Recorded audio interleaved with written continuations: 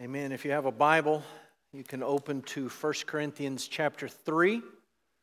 There's some notes in the bulletin. If you picked one of those up on the way in, you can track along with the message this morning.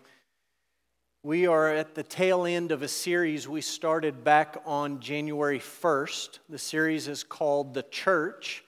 And we're just taking the months of January and February to think together about what it means to be part of a church. Who are we as a church? How should a church function? What should it look like? What should your expectations be? What should our aims and our goals be? Back on January 1st, we started with the idea of the church itself, where Jesus promised to build a church or a congregation or an assembly. In the weeks that have followed, we've talked about the church as the body of Christ, the family of God, the temple of the Holy Spirit, a holy nation. We're citizens of heaven. Last week, Jake preached. He did a great job. He talked about the church as the flock of God, and God is our shepherd. Jesus is our good shepherd. This morning, we're going to talk about the idea that the church is the field of God, and we're going to look at 1 Corinthians 3. I want to give you just a little bit of background for 1 Corinthians and 1 Corinthians 3.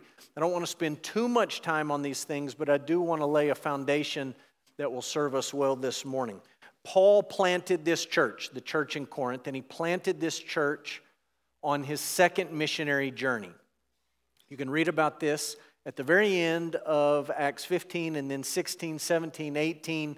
You read about this journey Paul sets off. One of the things that Paul learned on this trip is a truth that Chris, our missions pastor, tells all of our mission teams.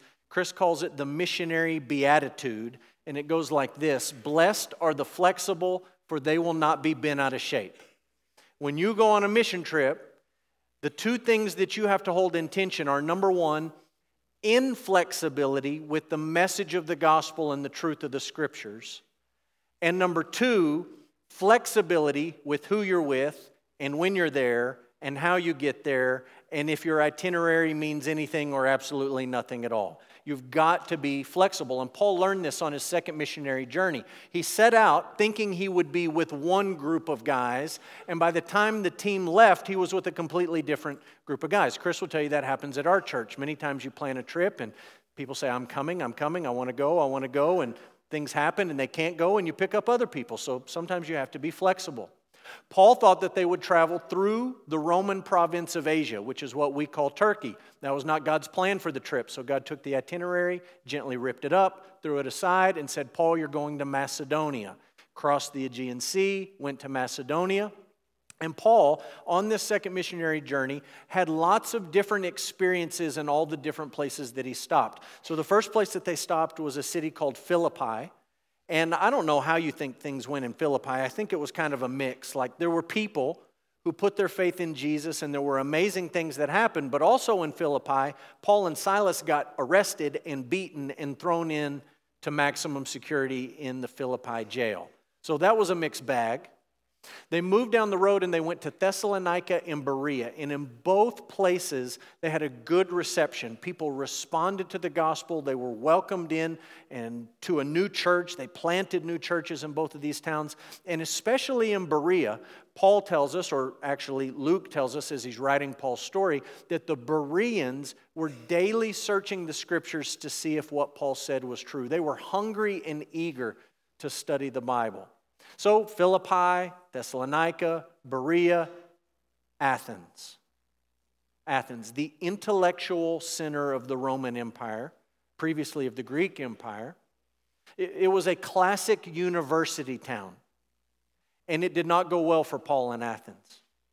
They let him preach, and when he got done, they literally laughed him off the platform, and they literally laughed him out of town. Only a few people put their faith in the Lord Jesus. For the most part, the Athenians laughed at Paul and they laughed at the gospel. So Paul went down the road to Corinth.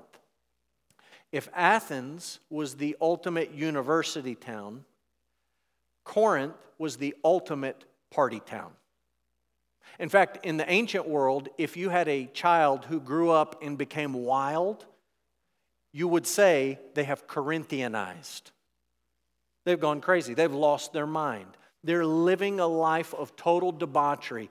That's what Corinth was known for. And Paul, again, had a mixed experience in Corinth. There were many people who put their faith in the Lord Jesus, and there were many people who opposed him. They opposed him so strongly that Paul wanted to leave, and the Lord told Paul, I want you to stay right here because I have people in this city. So Paul planted this church on his second missionary journey.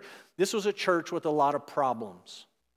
One of the fundamental, foundational problems of the church in Corinth, after Paul left and as he wrote them letters and came back to visit, one of the foundational problems was the fact that there was division and a lack of unity in the church. And that division centered on what we would call a cult of celebrity or a cult of personality. And so basically there was an argument at the church in Corinth. Who's the best preacher? And you had one group of people loyal to the Apostle Paul, their planting pastor, their first pastor, and they said, Paul's our guy. Paul started this church. You'll never do any better than Paul. You had another group of people that said, you know what? Paul's not even the leader of the apostles. How can he be the best preacher? Peter is the leader of the apostles. We like Peter the best.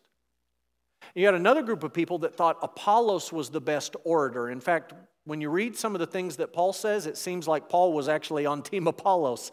And he says, look, that guy can preach. He can really communicate. He's a skilled speaker. He knows the scriptures. And then you had some people, we don't really know what was going on here. Maybe they were just spiritually arrogant people and they said, we're above and beyond all this petty arguing. We just love Jesus. Or maybe some of them have traveled in their lifetime to Judea and Jerusalem to observe one of the Jewish feasts. And maybe while they were there, this is all within a period of time where some of these people could have heard Jesus preach in person. Jesus never went to Corinth, but some of the Corinthians could have certainly gone to Jerusalem. Maybe they heard Jesus preach. And so you had this argument, this division about who was the greatest preacher. Now today, I just want to make a small point here. You and I don't live in ancient Corinth, do we? We live in the United States of America. A place not unlike ancient Corinth. Corinth exported its immorality and its idolatry all over the Roman Empire. It was famous for it. Just like we are when you travel outside of the United States. You can travel with Chris this summer to Kenya and you will find people who haven't clearly heard the good news of Jesus, but they've seen all of our filth on TV and the internet. That we've exported. So we're not totally unlike the Corinthians. And also, like the Corinthians, we are a culture obsessed with celebrity, with personalities. And that obsession in our culture has filtered into our churches. It's nothing new. It's something very, very old, but it's the same issue that we struggle with today. Here's one difference between ancient Corinth and present-day Odessa, Texas. You carry around in your pocket a black rectangle that connects you to an unbelievable number of preachers and Bible teachers. In ancient Corinth, if you wanted to hear your favorite guy, you had to get up and go and sit down and listen in a particular place. You don't have to do that anymore, do you? All you have to do is pull out your magic black box, tap on a few apps, scroll through a few menus, and you can find anybody you want who will say anything you want them to say. And do it all in the name of Jesus, with an amen at the end. The challenge for churches is that people have this sort of access to opinions, beliefs, teachers, preachers, all the rest, and that these phones that we carry around deceive us by scratching a little bit our spiritual itches, but they cannot take the place of the church. I'm not telling you don't listen to good preaching and teaching on your phone. I do, and I hope that you do. I'm just telling you a phone and a voice through your Bluetooth cannot take the place of what God intends to do in and through a local church. But the cult of celebrity was real in Corinth, and it's real in our day. So 1 Corinthians 3, there's two metaphors. The first is an agricultural metaphor. The second is a construction metaphor. First, he talks about agriculture to help us understand the church. And then he pivots in verse 9 and 10, and he talks about construction, building. God is growing something, God is building something, and we're going to follow Paul's pattern this morning. So the big idea of our passage is simple. The church is the field of God. The field of God. Our focus will be on this agricultural metaphor. At the end of our time together, we will dip into this construction metaphor just as Paul does in the second half of 1 Corinthians 3. So take your copy of the Scriptures. Let's read 1 Corinthians 3, beginning in verse 1. The Bible says this, "But I, brothers, could not address you as spiritual people, but as people of the flesh, as infants in Christ. I fed you with milk, not solid food, for you were not ready for it. And even now you are not yet ready, for you're still of the flesh. For while there is jealousy and strife among you, are you not of the flesh and behaving only in a human way? For when one says, I follow Paul, and another, I follow Apollos, are you not being merely human? What then is Apollos? What is Paul? Servants through whom you believed, as the Lord assigned to each. I planted, Apollos watered, but God gave the growth. So neither he who plants nor he who waters is anything, but only God who gives the growth. He who plants and he who waters are one, and each will receive his wages according to his labor. For we are God's fellow workers. You are God's field, God's building." Father, as your people, we stop this morning and we thank you for your word. We thank you that you have, by your grace and your mercy, brought us into your church. And we thank you that you have spoken to us in the Scriptures to tell us what your expectations are of your church. We're not left to wonder or to guess or to grasp or to invent. We're simply called to listen and to read and to live out what it is that you've called us to. So, Lord, be with us. Help us this morning. We pray in Jesus' name. Amen. I want to start quickly and talk about agricultural metaphors in the Bible that will help us understand what we're reading in 1 Corinthians 3. Paul's not the first person to use agriculture in explaining God's people and God and the relationship between God and his people. The Hebrew people were agricultural people. That's true in the Old Testament and in the New Testament. And so just want to give you a little bit of biblical background that helps us make sense of what Paul is saying in 1 Corinthians 3. Number one, what Bible passages can help us understand what it means to be the field of God? The Old Testament prophets spoke of Israel as God's vine. So you see this in the book of Psalms. You see it in Ezekiel and Jeremiah and a number of other places. The prophets basically said, God is like the farmer and Israel is like the vine. The farmer's growing the vine. God is growing Israel.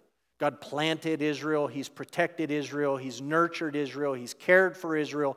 And he intends to reap a harvest from these people. That's his aim in creating Israel. It's no surprise in John 15 that Jesus, looking at his disciples, said, I am the vine. Jesus wasn't pulling that out of thin air. He's pulling it out of the Old Testament. He's not just making something new up. He's actually taking something old and explaining how he has fulfilled that agricultural metaphor. What Jesus is saying in John 15:1 is that he is the true Israel. He is the faithful remnant of one. He's the full and final fulfillment of all of the promises that God had made to these people. That's what he means when he says, I am the vine. And then he says to his disciples, you are the branches. You can be part of this vine. Secondly, Jesus in his teaching used agricultural images to describe unbelieving Israel and the kingdom of God. He used these images two ways, positively and negatively. He would describe Israel in their stubbornness and their sin and their unbelief, and he would say, they're like the path. And the seed falls on the path and it doesn't take root. They're like thorny soil. They're like rocky soil.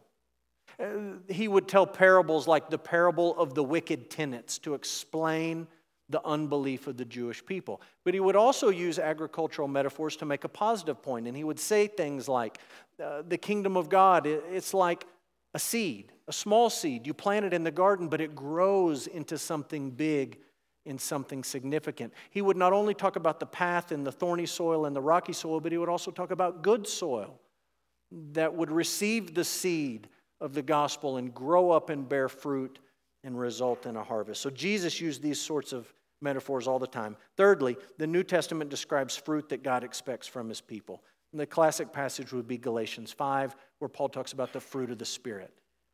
If you've been saved by God, you've been changed by God, God's Spirit lives in you. Corey preached on the temple of the Holy Spirit. We're the temple of the Holy Spirit. That's a construction metaphor. Well, now we're talking an agricultural metaphor. The Holy Spirit wants to grow fruit in the life of disciples. What kind of fruit? Love, joy, peace, patience, kindness, goodness, faithfulness, gentleness, self-control. Against such things there is no law. God is looking for this kind of fruit from his people. So that's some background. Let's spend the rest of our time in 1 Corinthians 3. What does this passage teach us about the church? Let me make one comment before I give you the first truth. A lot of what I'm going to say this morning, I have said to you in previous weeks. I really don't have much new to say to you. And you should expect that because we're listening to the Bible that's inspired by God and it's consistent in its message. It would be an odd thing to jump from passage to passage to passage and for me to say things to you that were completely different each week. Well, the church is supposed to be this or supposed to be that or supposed to be that. That's not what we're doing in this series. We're looking at all these different metaphors and images of the church, and really each week we're saying the same thing over and over and over again, which means we're on the right track in understanding the Scriptures. So, what does this passage teach us about the church? Number one, unrepentant sin stunts spiritual growth. We're talking about agriculture. If you want to stop or prevent or stunt growth, just continue in unrepentant sin. That's what Paul describes in chapter 3, verse 1. Brothers, I can't address you as spiritual people. I can only address you as people of the flesh. He says to the Corinthians, you are infants in Christ. You are spiritual babies. And you hear that and you think, well, maybe they're not very intelligent. Maybe they're not very smart. Maybe they weren't literate. Maybe they couldn't understand. No, that's not the issue. He says, I fed you with milk, not solid food. You weren't ready for it, and even now you're not yet ready. For you're still of the flesh. There is jealousy and strife among you, which means you're of the flesh and you're behaving in a human way. When you say, I follow Paul, and another says, I follow Apollos, you are being merely human. There's unrepentant sin in the church in Corinth. And in the paragraph that we just read, he's looking back to chapter 1 and he's talking about divisions, factions, jealousy, envy, strife, anger. And he's saying that all of these things are stunting your spiritual growth. You are not ready for sound doctrine. You are not ready for deep doctrine. You are not ready for solid food. You're just acting like babies. Now, in the rest of 1 Corinthians, Paul will talk about some other sin issues, big sin issues. He's going to talk about open, gross immorality that is known in the church and celebrated by the church. People are just applauding at the most wicked things Paul says that even Gentiles wouldn't do. There is drunkenness at the Lord's Supper in the church in Corinth. They gather together for the Lord's Supper. Half the people are drunk. There's lots of big issues. But what Paul's talking about here is not those issues yet. He's looking backwards to this issue of division and factions and favoritism. This is the lesson. It's really simple and it's really important. If you want to stunt spiritual growth, big sins will do it, and so will respectable sins. Pick your sin, it doesn't matter. Sin will stunt spiritual growth. Unrepentant sin of any variety, be it something that you think is horrific that Gentiles would never do, or be it something that seems relatively small and not that big a deal. Unrepentant sin in our lives will stunt spiritual growth. So let's just take a moment and think about this, and let me give you a few examples of what this could look like. We'll start with the most obvious point of application. We'll pull it straight from the text, and we'll talk about the cult of personality or the cult of celebrity. when you walk into this room on a Sunday morning, most Sundays I preach. Not all Sundays. And if you walk into this room on a Sunday morning and you see that I do not have this microphone on, but I'm holding one of these microphones, and you look around the room and you see, oh my goodness, somebody else has that microphone on. It's Corey, or it's Jake, or it's Chris, or it's Jason, or maybe it's even a non-staff elder like Ron Hinesley who has it on. And you walk in and you say, I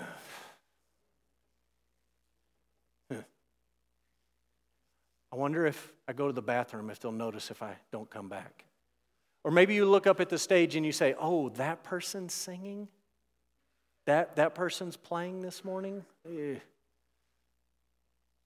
What do you expect to get out of that service when you start with that mindset? Paul told the Corinthians, you're acting like babies.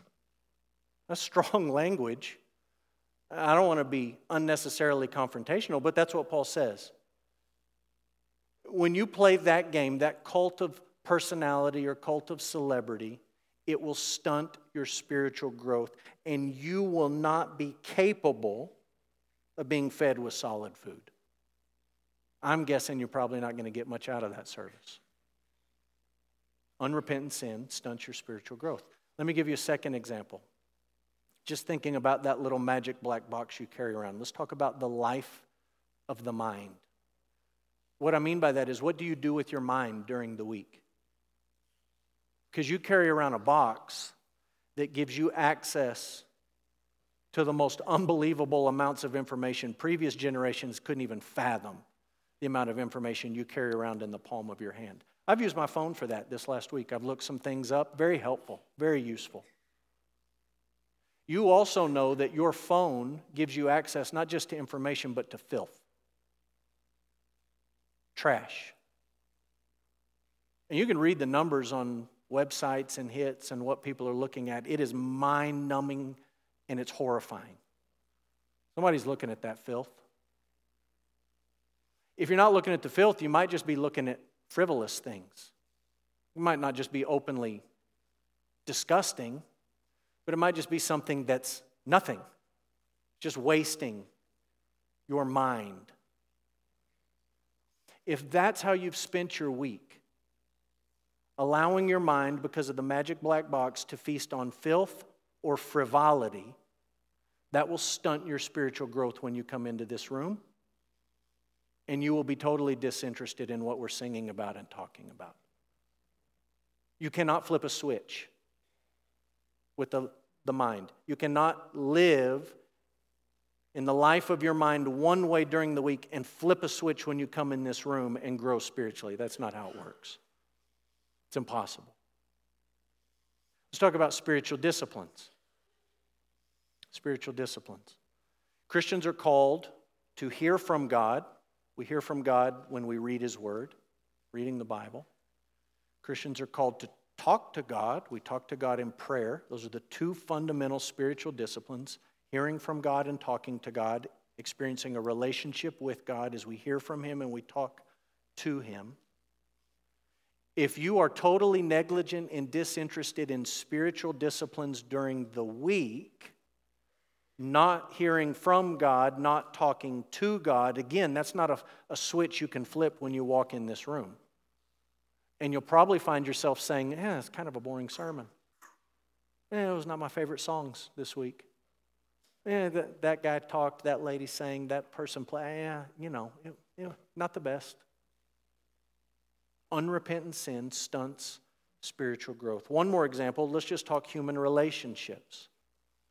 Human relationships. Paul talks in verse 3 about division and jealousy and strife. Surely those aren't issues for churches in Odessa, Texas, are they? Surely those aren't issues for any of us, are they? Is it possible that there are people in this room right now, or people who sat in this room at 8:30, people you sat in a room with during the Sunday school hour, and you've spent the last week gossiping about them, slandering them? There's strife, there's hostility, there's division, and then you expect to grow spiritually by just being here at church. Paul's saying that's not how it works. To the Corinthians, you can't do that. You can't have this festering, unrepentant sin in your life and expect to grow. You're acting in a human way. You're acting in a fleshly way. You're acting like infants. Unrepentant sin will stunt your spiritual growth. Big sins or respectable sins, it doesn't matter. Sin will stunt your spiritual growth. So what we're called to do is repent. Some 500 years ago, a man named Martin Luther nailed 95 statements on the door of a church in Wittenberg, Germany. The very first statement, the very first thesis says this: when our Lord and Master Jesus Christ said repent, He willed the entire life of believers to be one of repentance. Luther was pushing back against a system that said repentance is just a thing that you do. It's a magical formula you follow. You give enough money, you say the right prayer, you light the right candle, you stay on your knees long enough, and then you sort of get back to good. And he's saying, no. That's not what repentance is. It's a total reorientation of your life. The entire life of the Christian is to be one of repentance. We're constantly trusting in Jesus and repenting our sin. Now, Luther would be the very first person to tell you that when you repent of your sin and put your faith in the Lord Jesus Christ, you will be justified. That is, you will be declared righteous. And this great mysterious exchange takes place where your sin is counted as paid for at the cross and the righteousness of Jesus is credited to your account. What a beautiful, glorious exchange. He takes our sin, we get His righteousness. Justified. Declared righteous from nothing that we've done, only because of what Christ has done. And it's unchanging, and God doesn't take justification back. When He justifies a sinner, they're justified forever. Luther would also remind you that when you've been justified, you've been reconciled to God and you've been brought back into a relationship with Him. And in that relationship, a living, real relationship with the living and real God, you don't repent of your sin over and over and over again because every time you sin, you've lost your salvation. That's what Luther's rejecting. Luther says you keep repenting of sin because you actually have it. Because you've truly been justified and you've been reconciled to God. So the entirety of your life is now marked by repentance. A lack of repentance, unrepentant sin, will stunt your spiritual growth. Truth number 2. Ultimately, God is responsible for the growth of His church. 1 Corinthians 3, verse 6. Paul says, I planted, Apollos watered, but God gave the growth. Neither he who plants nor he who waters is anything, but only God who gives the growth. It's not a complicated 2 verses, is it? Paul says, I played a role, I planted, and Apollos played a role, he watered, but God was the one who gave the growth. Paul couldn't do it, and Apollos couldn't do it, and Peter couldn't do it. I can't do it, our elders can't do it, your Sunday school teacher can't do it, your grandma can't do it. If any of us could do it, we would. God gives the growth. Only God can give spiritual growth. God is responsible for the growth of His church. This is something we've talked about. And I promise you, in a couple weeks we'll be on to a new series. But this is something we got to drill down and we got to understand as a church family. Every church must and will answer this question. Every church will answer this question. Will numerical growth be the most important thing at your church? Every church has to answer that question. There are plenty of churches in the United States, in the Bible Belt, that answer that question with a resounding yes. And what they're saying is, yes, we will do anything and everything with no constraints to get more people in the room and to be bigger and to have a bigger budget and a bigger building and everything's bigger. That's the American way. There are a decent number of churches in the United States that will answer that yes intentionally, actively. Some of them will answer it yes just because they're being pulled along by the currents of our culture and they never give it any thought. You don't give it any thought, your answer will be yes. You will be swept along with what is called church growth today. There's a number of churches that have answered that question no, but can I let you in on a secret for a lot of them? A lot of churches in the United States and the Bible Belt have said, no, we will not do anything and everything to achieve numerical growth. But if you talk to them in a moment of honesty, they wish that they had. Because they're angry and they're bitter and they're frustrated about how big their church is. And they look at other churches and they say, look at all the people over there. Look at all the building over there. Look at all the budget over there. I wish we were big like that. And as that resentment and bitterness begins to fester, do you know what sort of things they say? They start saying things like this. The younger generation today is just terrible. They're the worst. Back in my day, in the good old days, everyone went to church. All the churches were full. Revival services were overflowing. Everything was better. Everything was great. It's this younger generation. They're worthless. Well, you raised them, for one thing. For another thing, that sort of complaining and whining reveals a heart that is secretly envious of what another church has. And many of those churches who have that have made the decision, we will accept unbiblical pragmatism in the name of growing numerically. And you say, no, we don't want that. But then they do it and they get it, and many people say, I kind of wish we had it. It's not our responsibility to grow the church. It's not our job.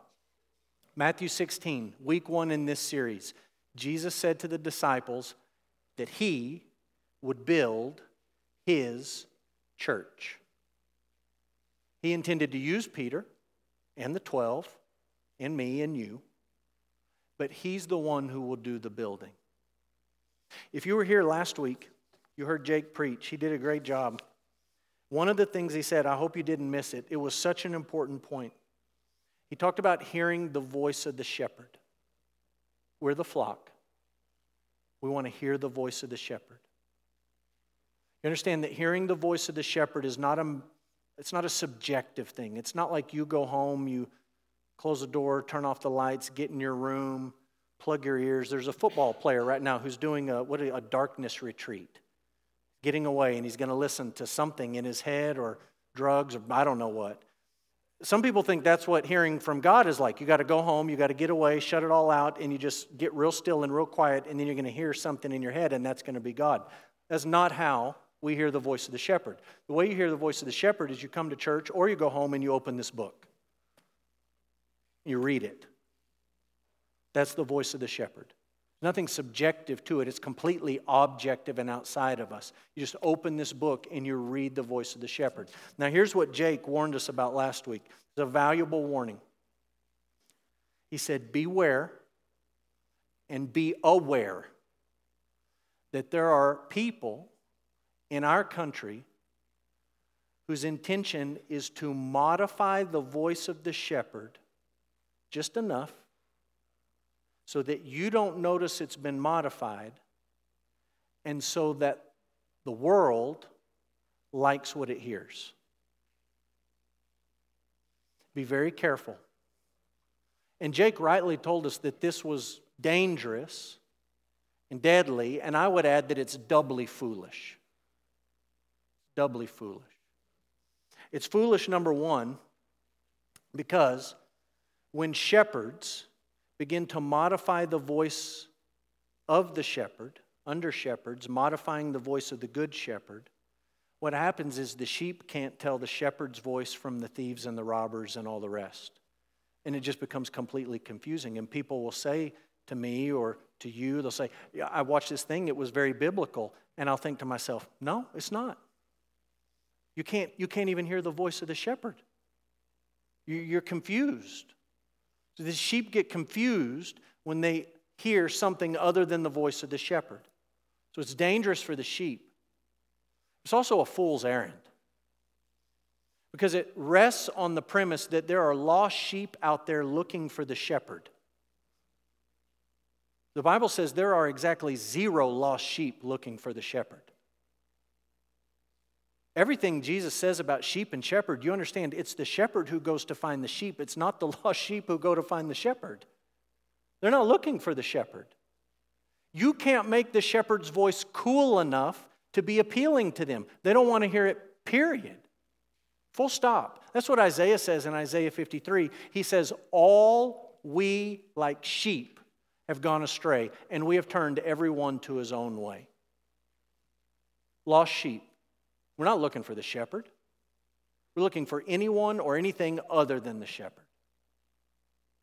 Paul says this in Romans 3, and he's quoting Psalm 14 and Psalm 53. He says, you know what? There is no one righteous, no, not one. No one who understands, no one who seeks for God.